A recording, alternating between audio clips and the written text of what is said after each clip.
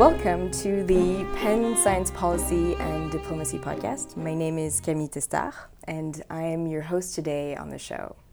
Here we endeavor to explore the work and lives of scientists, the history of knowledge, what is left to discover, and why it all matters. And I would like to introduce my guest today, Dr. Etienne Benson. So Dr. Benson is a historian of science at the University of Pennsylvania. He earned his bachelor's degree at Harvard in cognitive neuroscience, actually, his master's at Stanford, and his PhD from MIT in history and anthropology of science and technology.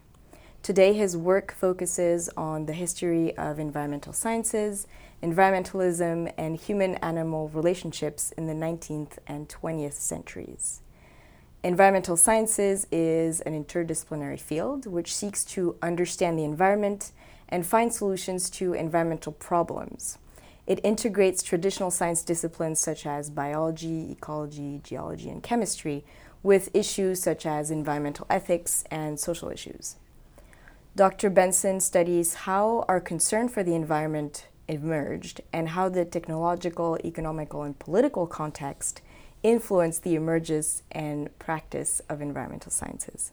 His first book, published in 2011, Wired Wilderness, Technologies of Tracking and the Making of Modern Wildlife, showed how the use of electronic surveillance technologies to study and manage wildlife in the United States since the 1960s challenged the widespread understanding of wilderness.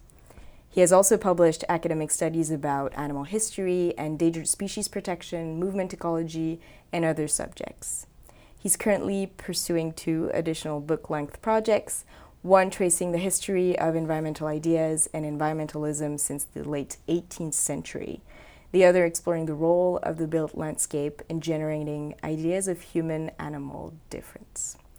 With all of that said, thank you, Dr. Benson, for being on the podcast. Welcome. Thank you. Good to be here.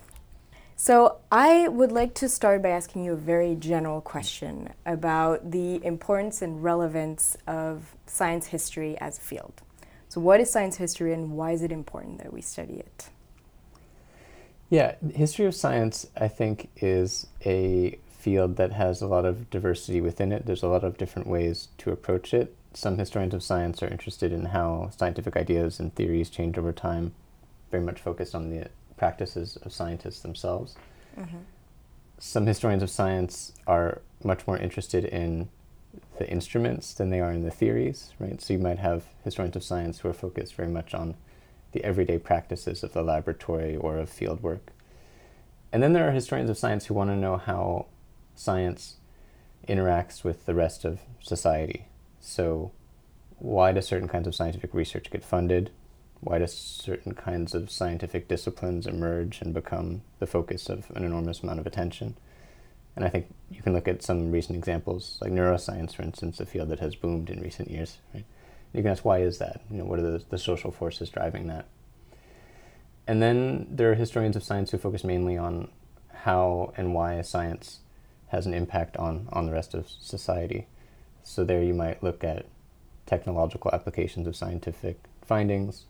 You might look at scientists as experts advising government officials or testifying as experts in court cases, being the Neil deGrasse Tyson, right, the public figure who can intervene on Twitter to explain certain kinds of things or to correct public figures when they maybe endorse views that the scientific community doesn't endorse, right? So there's a lot of different ways to do the history of science that are focused on what scientists do, how they produce reliable knowledge, and then why it is that society as a whole supports or doesn't support certain kinds of science, and then how science then goes on to reshape, other parts of society.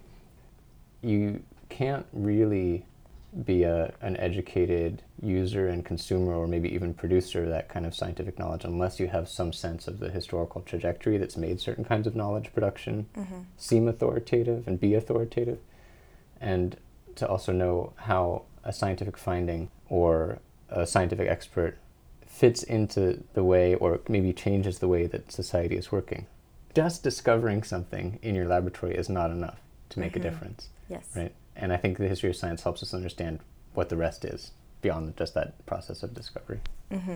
It's a very, very important point. I really feel like even in the way that we teach science today, there really is a focus on, current knowledge, facts, what do we know now, and yes, also a focus on, the scientific method and how you get to a fact, but not so much how did we even start asking those questions and why were those questions important at that time and made us look into it. Mm-hmm. And you're right with the example of neuroscience. It's crazy now, the amount of funding, the amount of general public interest in that field, which was really not the case like 40 years ago. And now if you look at Society for Neuroscience, which is the organization of all neuroscientific researchers, it's 30,000 people reuniting in one conference. It's the biggest science conference ever, and it's a great indication of general interest for it.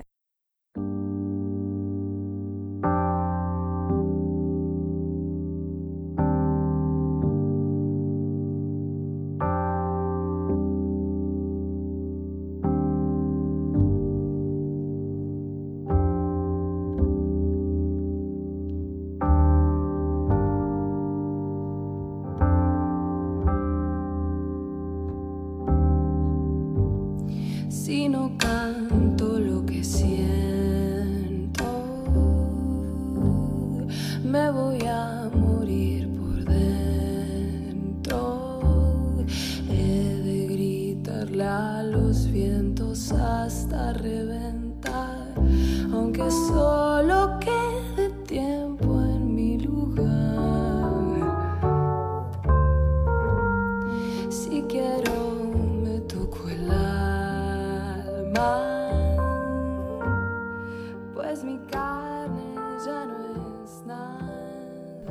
If I can pick up on one thing you mentioned, the idea that we need to know more than maybe just the scientific method in order to produce knowledge that actually has an impact and to understand why science develops the way it does.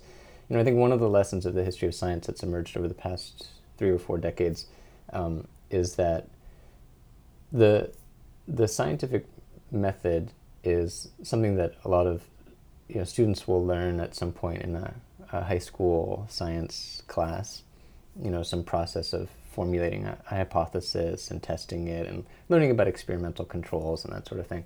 And one of the things that historians of science have found is that when you actually go in and look at what scientists do, there is no one scientific method. There is maybe in general a scientific ethos, a general sense of the importance of empirical evidence, the importance of some kind of logical process, the importance of being open to counter-argument, right?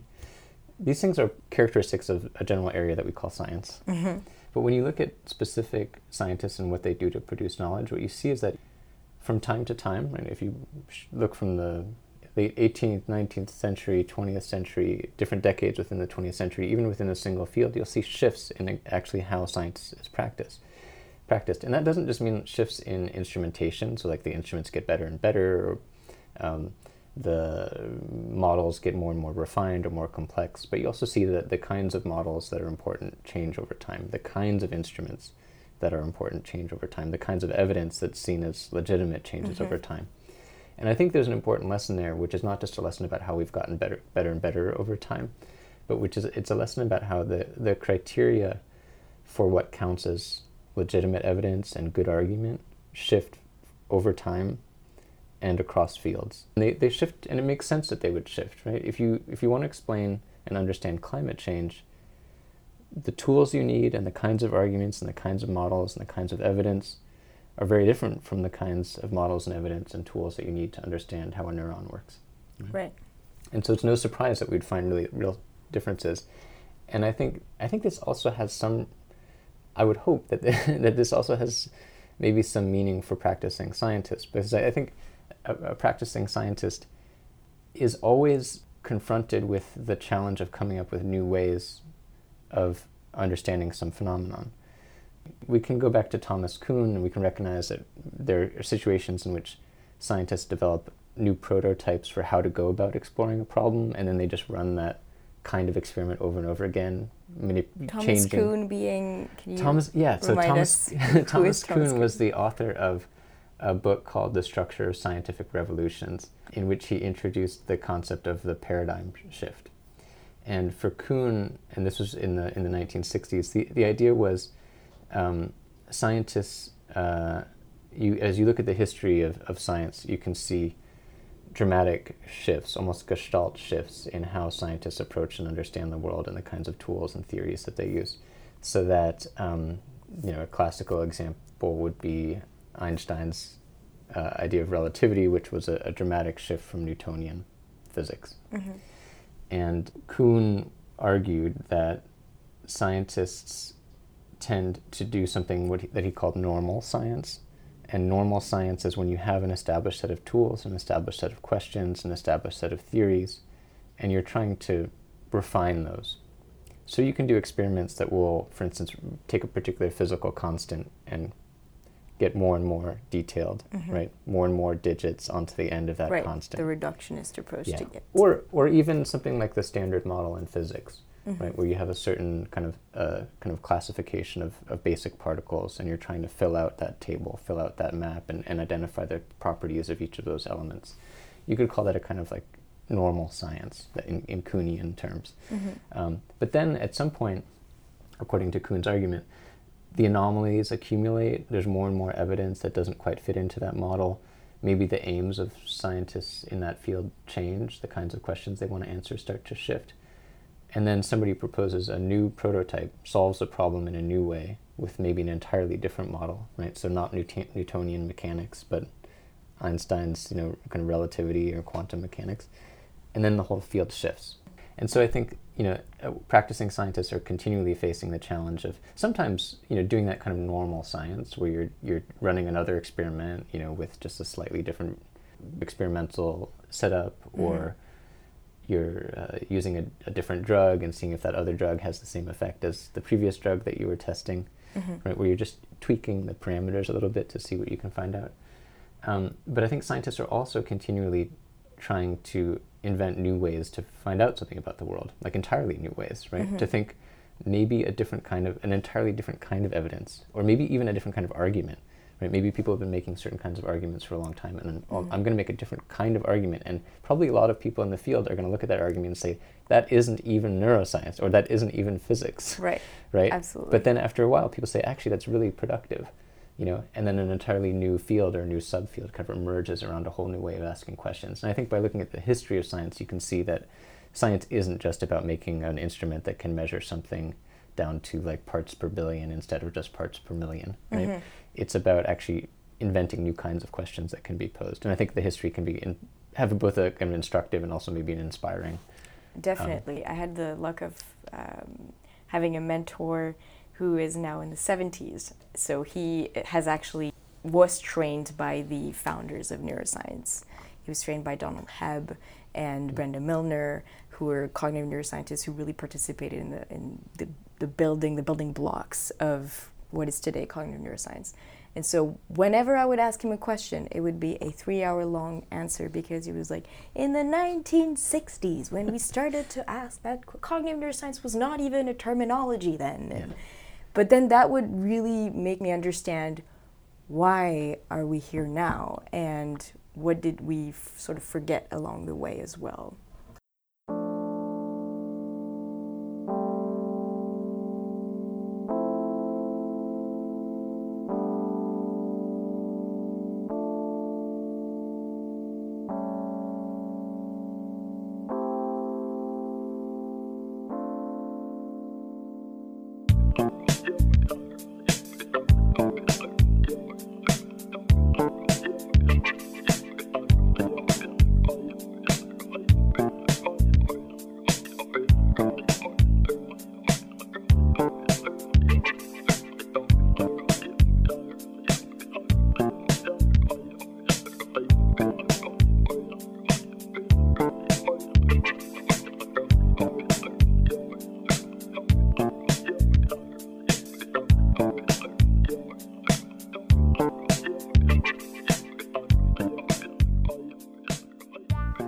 In this podcast, I would really like my listeners to realize that researchers and professors are people.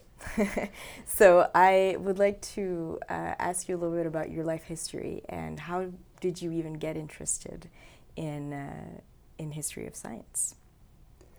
Yeah, as a historian of science who focuses a lot on how other people get interested in the fields that they study, I think it's important to know, to situate people, right, to understand where their motivation comes from and their perspective comes from. So for me, I think I took a path which a lot of historians of science have taken, I think, which is that I started off enthusiastic about science, and of course enthusiastic about a lot of other things as well. I think when I first went to university, I was imagined myself either studying French literature or studying computer science, and I ended up with cognitive neuroscience, which I think is not exactly between those two, but out of just a deep fascination with the kinds of discoveries that were becoming possible at that time, which was the late 1990s with functional magnetic resonance imaging, and just truly deeply excited about what seemed to be the promise for new kinds of insights into the working of the mind, the working of the brain,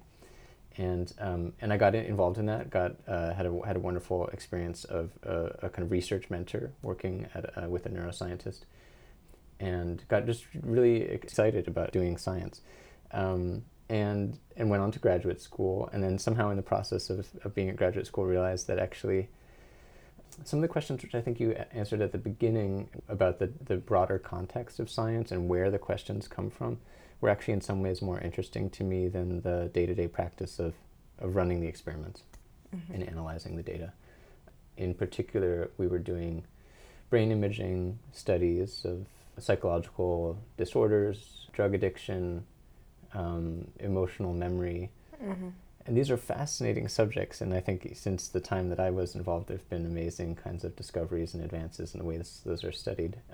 But at the time, I started to realize, or to think and to wonder, why do we have these tools? Where did they come from? Why are we asking these questions? Why do we think that a picture of blood flow in the brain can tell us something about the mind or about emotions? And these questions started to preoccupy me in a way that the day-to-day practice of running subjects through these experiments was not. And so at the time I wasn't quite sure where to go with that, and I thought maybe science writing or science journalism was a path. And so I did a kind of summer-long fellowship, actually working at Popular Science magazine, which is where I ended up being assigned with this sort of science communication fellowship that I got, and spent a couple years writing, after that, writing about science for magazines, some more popular venues. And that was really exciting because I got to talk to some of my scientific heroes in neuroscience and psychology. I got to call them up and ask them questions about their latest studies. Right. And that was a lot of fun and really interesting. But at some point I also realized with that I wanted to be able to slow down a little bit. Right, the business of science journalism is often a very fast-paced one. A new study comes out, you have a day or two to call people up and find out their reactions to that study or their interpretations of it, and then you publish your 500 words, and then you move on to the next thing. And I think there are some journalists who are able to develop a kind of over the years a kind of deep understanding of whatever fields that they're covering. But I wanted to be able to slow down a little bit, to do a deeper historical background, to think maybe more slowly, more carefully about some of the philosophical and social issues at stake in this research. And I discovered the field of science and technology studies at that time. Yeah. Before going on to a PhD. Yeah, again. And then I applied to PhD programs, ended up getting into this interdisciplinary program at MIT in history, anthropology, and science and technology studies. And they received a kind of wonderful interdisciplinary training with methods from each of those fields. Interesting. And then realized one last important twist is that I had spent so much time thinking about neuroscience and the mind, and that I was ready to think about something new. So that's where environmentalism comes in. Yeah, and this was a time where it personally became very important to me to think about environmental issues and also kind of animal welfare issues. And so I decided to study that as my focus, and that's where my first book project came out, thinking about these wildlife tracking technologies that were used to protect certain wildlife populations and to define certain wilderness areas as being deserving of protection. but which themselves also involved a lot of manipulation and intervention into the lives of animals. And so I wanted to understand how that had come about and what kind of impact it had.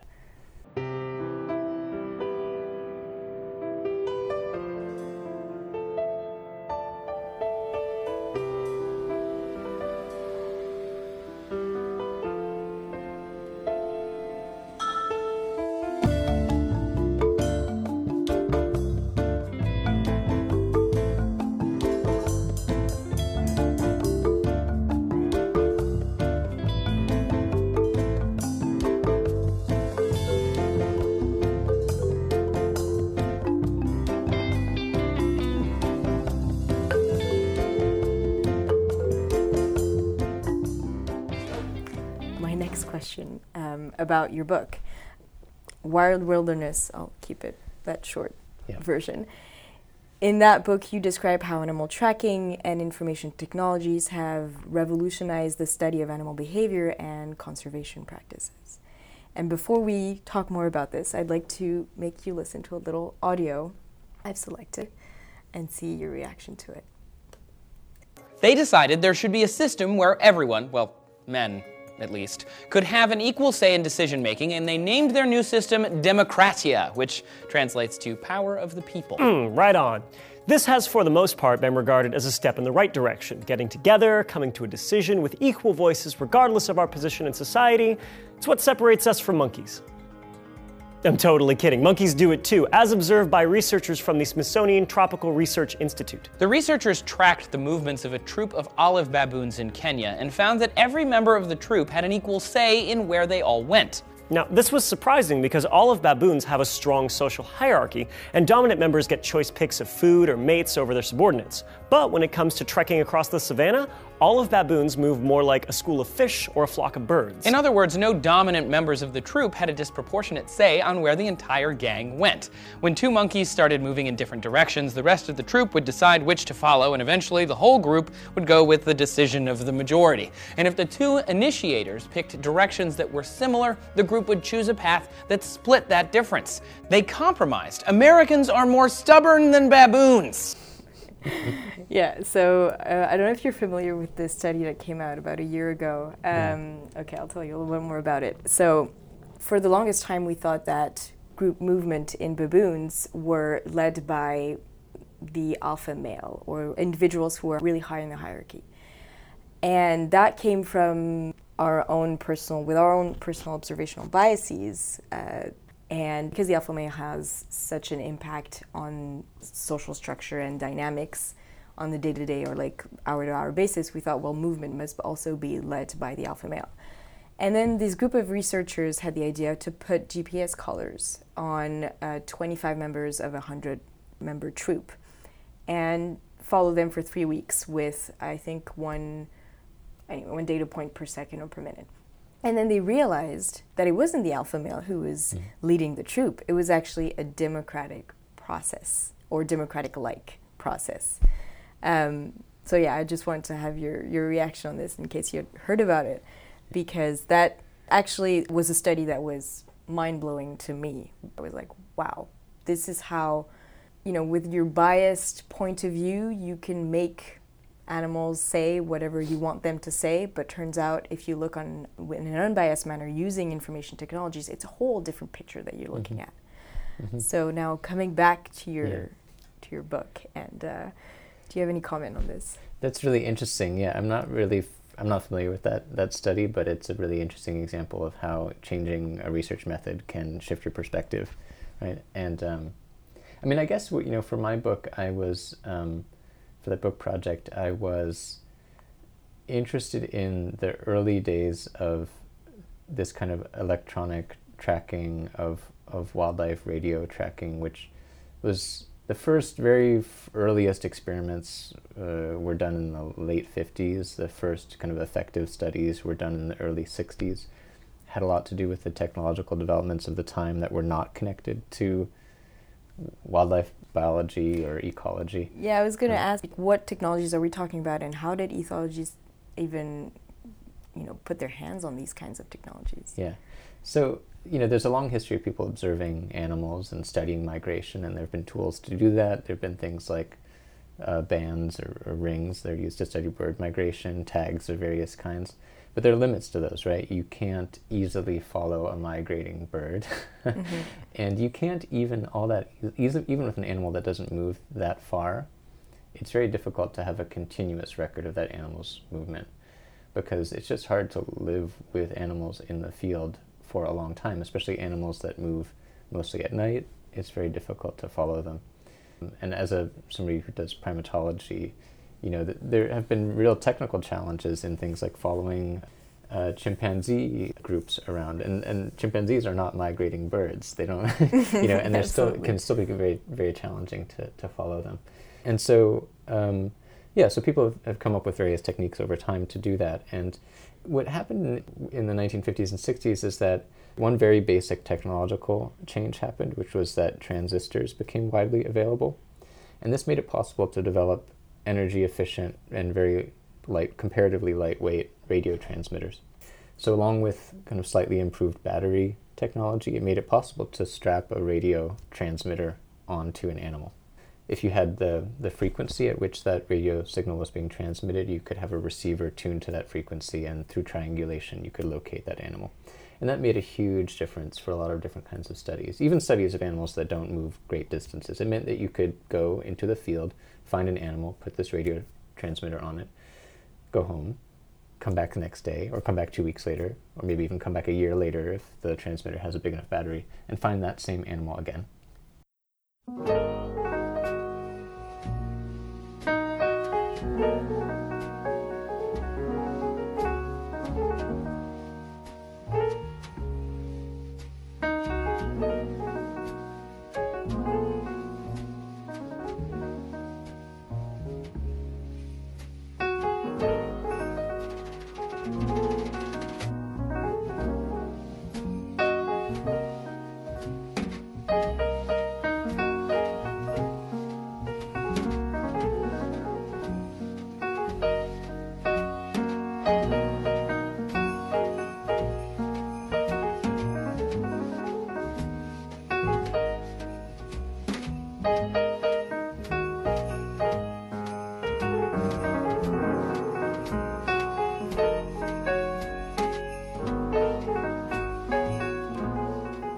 There had been ethologists people like Nico Tinbergen or Konrad Lorenz or a number of others, Julian Huxley, others in the 1920s, 30s, 40s. Frank Fraser-Darling, a British researcher who studied deer, who had gone out into the field and basically lived with animals for days or weeks or months. It required an enormous amount of devotion and persistence and the tolerance of uncomfortable conditions, which ethologists still often have to deal with. But it all of a sudden made it possible to take these techniques of intensive observation and generalize them to an enormous range of animals, and to make it possible with less effort to get much, much more data on movements. And so that was one of the things I wanted to understand, is when you shift the technology in this way, make it possible to relocate an animal at a distance over and over again and know that it's the same animal, what kinds of questions can you ask that you couldn't before? And there were some surprises that came out very early on. And if I just describe one of them. Please, yeah. Yeah. So some of the early pioneers in this technique in the United States were twin brothers, Frank and John Craighead, who worked with grizzly bears mainly, also mountain lions, but mainly grizzly bears, mainly in the Rockies, Yellowstone National Park and the area around there. And until their studies, many people believed that grizzlies had been exterminated in most of the continental United States. They were still in Alaska, parts of the Rockies, parts of Canada, but relatively small populations remaining, highly endangered. Most people thought that these grizzly bears that one found in Yellowstone National Park, for instance, were confined to the park, that they did not stray beyond the park's borders. And that shaped an understanding of their biology, so it suggested that it had fairly constrained ranges, and that they were highly likely to avoid areas of human habitation. And it also shaped policy, because it meant that if you protected that park, you were protecting that population. This was also a product of the kind of science that was done. So when the Craigheads wanted to study grizzly bears, they went to Yellowstone, and they looked for grizzly bears in Yellowstone.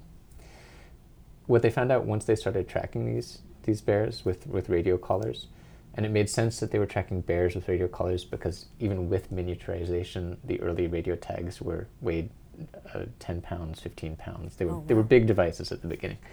Eventually they got down to a gram or less, but at the beginning they were quite big.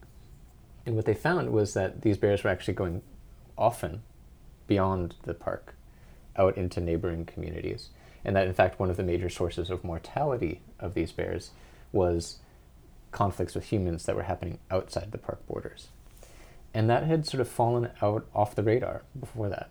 And it was really the technology of tracking that made it clear that even if the bear spends 90 or 95% of his or her time within the park, that 5% of the time spent foraging outside of the park was actually having a huge impact on the health of the population as a whole. So you can start to see that's just one kind of concrete example of how once the technology shifts, sort of certain new things come to light, certain things come to the surface that in theory could have been detected before. Somebody could have spent time looking at those neighboring communities, but they just didn't. Right? Yeah, they didn't think of it. They didn't think of it, and the technology suddenly made it impossible to ignore. And I think maybe there's some resonance there with the story of baboons. What kind of policy changes happened as a result of that? Well, one of the most direct policy change was increasing protections for those bears and for the habitats that they depended on outside of the national park itself. So for the Craigheads became advocates for what they called the Greater Yellowstone ecosystem. Their idea in proposing and advocating that was a kind of fortress model of the national park where you only protect, you put up big walls around metaphorical walls around the park, and you focus all of your energy on maintaining habitat and protecting populations within the park. They concluded that that was not going to succeed, that you could never have a park, at least under conditions of kind of the modern United States, you could never have a park big enough that would protect all of the elements and populations that were essential to the biology of that park. And that meant that you needed to go beyond the park. You needed to start looking at nearby national forests and ranch land, privately held land, highways and towns in neighboring areas, and start to think, how do we integrate all of those other areas that are not strictly protected areas? How do we integrate those into an overall strategy for protecting the viability of this population?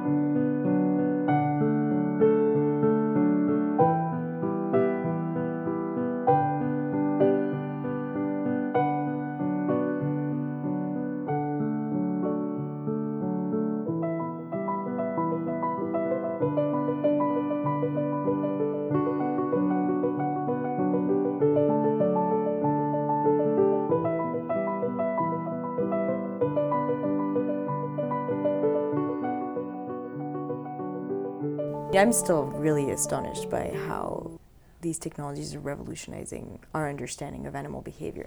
We're actually being able to track birds and migration and whale migration. And I don't know if you saw this book, Where the Animals Go, which came out a year or two ago. It's a book of maps, right, of animal movement around the world. Yeah, by James Cheshire and Oliver Uberti. Yeah. If you don't have it, I really recommend that you do. Because it's either here on my shelves or at home on my shelf. So yeah, I do have that book. Because it's such a beautiful book. Yeah. It's a really beautiful piece where it's a guy from the National Geographic used to analyzing big data and a scientist, I think a movement ecologist, who teamed up to get data from a whole bunch of groups and build this collection of stories that we were able to make using new technology, new tracking technology. I don't know if you have anything to comment on that. Yeah. I guess I have two thoughts. So one is, as I said, the earliest days of radio tracking date back to the 50s, 60s. It's in some sense the idea that you could electronically track an animal is at this point more than half century old, 70 years old maybe. But there have been major changes recently. And I would say the big changes really started to happen in the 1990s, and we're starting now to see some of the payoff, scientific payoff of those changes. One change was the development of very highly miniaturized tags. So tags that had very efficient transmitters and very powerful batteries and highly miniaturized electronic kind of control systems that made it possible to make tags that were small enough that you could even put them on large insects, right? So there have been some studies of bumblebees and, It's amazing. very tiny tags that would allow individuals to be identified and tracked. Another change that happened in the 1990s was the kind of maturation of satellite-based tracking systems. So there had been, from the 1970s, systems to track the locations of animals, but they had been large tags, so effectively only usable at the beginning for animals like whales, elephants, other animals that could carry a 10-pound or a 15-pound tag. By the 1990s, those systems had also been highly miniaturized to the point where they could be used on birds, and they've been more and more miniaturized since then. And in fact, there's a project based out of Max Planck Institute for Ornithology in Germany that's developing a system called Icarus, which will make it possible to track even smaller animals by satellite. And then the third major change, so miniaturization, satellite tracking, and the internet. And these things together, internet making it possible to communicate very rapidly the tracking data and also to develop collective databases of tracking data, have made it now possible to have a global view of the movements of animals of a wide range of sizes and behaviors, including fish, for instance, ocean fish that never surface. You can use pop-up tags that track their location, pop up, transmit their data to satellite, and then it can be downloaded and used to reconstruct those animals' movements. We now have a quantitatively much more detailed and qualitatively kind of, I think, different ability to see global patterns of animal movement and to compare across scales and across species and across ecosystems. And there have been some projects, like there's a project called MoveBank, which is a kind of shared database where scientists who do tracking studies using a variety of different technologies can submit their movement data, their tracking data, to a common database. And all of these systems, I think, are making it possible to get a global view, and at the very same time, and I think this is not a paradox, this is instead it's a kind of complementary function of these technologies, is that at the very same time that we're getting a global view, we're also getting these individualized views, where we can, as you said, we can follow an individual animal's life story from minute to minute in some cases, and even in some cases have not only the movement data, but also some data about the surrounding environment and the conditions and choices that individual is facing, or choices that individual is making. We can now start to reconstruct this life path of an animal over the course of years or decades even. And I think that is, of course, a remarkable scientific tool. And I think you can see in some of the scientific models that increasingly those models are kind of individual agent-based models, where it's the individual animal making a decision, and then you accumulate dozens or thousands of those animals making individual decisions and start to get a sense of what the population as a whole is doing. The same way these baboons, right, are each of them making their own movements and then collectively end up going in one direction. And it's also giving us a chance to identify with those animals and maybe to even empathize with those animals in a new way. And I think some scientists and some scientific groups have been really good at capitalizing on that, saying, hey, we're studying this population, but within this population there are individuals, and we're going to show you the life of one of those individuals, and we're going to give you a sense of the challenges that they face, whether it's finding food, dealing with weather, dealing with the consequences of climate change, or facing pollution, these birds that are feeding in these fields at this time of year exposed to these pesticides. Right? You can really start to get a sense of, oh, this is what it's like. And of course, there's limits to how much we can actually understand what it's like to be a different species. But I think you can at least start to see some points of resonance or some opportunities for empathy to say, oh, that's what it would be like to be an animal like this. That's what it would be like to date it from a day to day, the kinds of challenges that this particular kind of animal faces.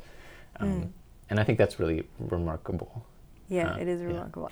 I don't know if you're familiar with this, but there's a whole new field now called computational ethology that's emerging, where we're actually using machine vision tools to automatically track animals, but really at the postural level. I'm able to track each one of your fingers, their position, the joint angle, everything, so that now we're looking at a behavior in a really more quantified manner, and that is very important in neuroscience, for example, where if we want to start studying more ethologically relevant behaviors, we need ways to measure these behaviors in an untethered environment. So another step where we're using new information, new tools to understand better behavior and the relationship between the brain and behavior.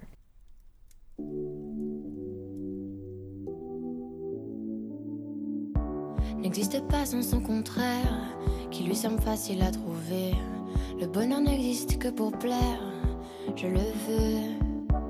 Enfin je commence à douter d'en avoir vraiment rêvé. Est-ce une envie? Parfois je me sens obligée. Le spleen n'est plus à la mode, c'est pas compliqué d'être heureux. Le spleen n'est plus à la mode, c'est pas compliqué. Tout, il faudrait tout oublier. On pourrait croire, il faudrait tout oublier.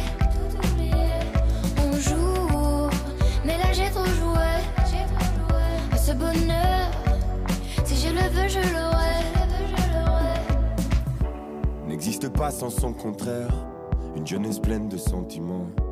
L'ennui est inconditionnel, je peux ressentir le malaise des gens qui dansent. Essaye d'oublier que tu es seul. Vieux souvenirs comme la DSL. Et si tout le monde t'a délaissé, ça s'est passé après les sols. Il faudrait tout oublier. Pour y croire, il faudrait tout oublier. On joue, mais là j'ai trop joué. Ce bonheur, si je le veux, je l'aurai. Le spleen n'est plus à la mode, c'est pas compliqué d'être heureux. Le spleen n'est plus à la mode, c'est pas compliqué. Le spleen n'est plus à la mode, c'est pas compliqué d'être heureux. Si ça me soit juste heureux, si tu le voulais, tu le serais. Ferme les yeux, oublie que tu es toujours seul. Oublie qu'elle t'a blessé, oublie qu'il t'a trompé, oublie qu'elle t'a perdu tout ce que t'avais. Si ça me soit juste heureux, si tu le voulais, tu le serais. I will finish with one last question that I would like to ask all of my interviewees. The Penn Science Policy and Diplomacy Group is a student-led organization, and our first listeners will probably be students. So do you have any advice to give to soon-to-become or current graduate students? That's a tough, that is a tough question. And it makes me think both on my own experience as a graduate student and also on the experience of graduate students that I have worked with. And for me, one of the things that graduate school is about, both was for myself as a graduate student, and I hope and I think also is for graduate students that I've had the privilege to work with, is an opportunity to learn a set of skills, to get to know how a community of scientists or scholars in a particular domain understand their work, how they define what counts as good science or good scholarship. And it's also this moment of really taking ownership of your own role as a knowledge producer. And I think that's the most anxiety-provoking part, and also the most exciting part about being a graduate student, is trying to make that transition from being somebody who's absorbing and trying to master a body of knowledge to somebody who can see how all of the people who have gone before you have failed to see something, something important, something new, and then finding the courage to say, I'm going to do that new thing. And oftentimes this is a long process. This is a process that starts possibly already as an undergraduate, and then develops through graduate school, and then it continues as a postdoc, and even into, for those who end up pursuing a career in academia, junior professor. This slow process of trying to figure out what the standards of the field are, and then figure out how those standards have constrained what can be known. and to figure out the little ways you might extend the envelope a little bit, right, or break out of those chains a little bit. And it's a very, very tricky, because we live in a world that is so full of information and so changing so rapidly, where every day new sets of studies come out, new techniques, new innovations. It can feel almost impossible just to keep up with that. And somehow to figure out how to balance that the being the good student, right, who knows how to learn from everything that's happening, and then also taking that giving yourself the license to also be a bad student who says, no, this is what my teachers have told me to do, and this is not what I'm going to do, right? I'm going to do something different, and that something different may actually open up a whole new path. And so I don't think there's any advice here. No, I think you just gave a whole bunch of advice right there. But for me, this is a challenge, and one that I still face, right? Is how to be faithful to the necessary discipline that is required to produce new knowledge and to build on what's gone before, and also be willing to take those risks, right? Right. Yeah. Okay. Thank you very much, Dr. Benson. Yeah, thank you.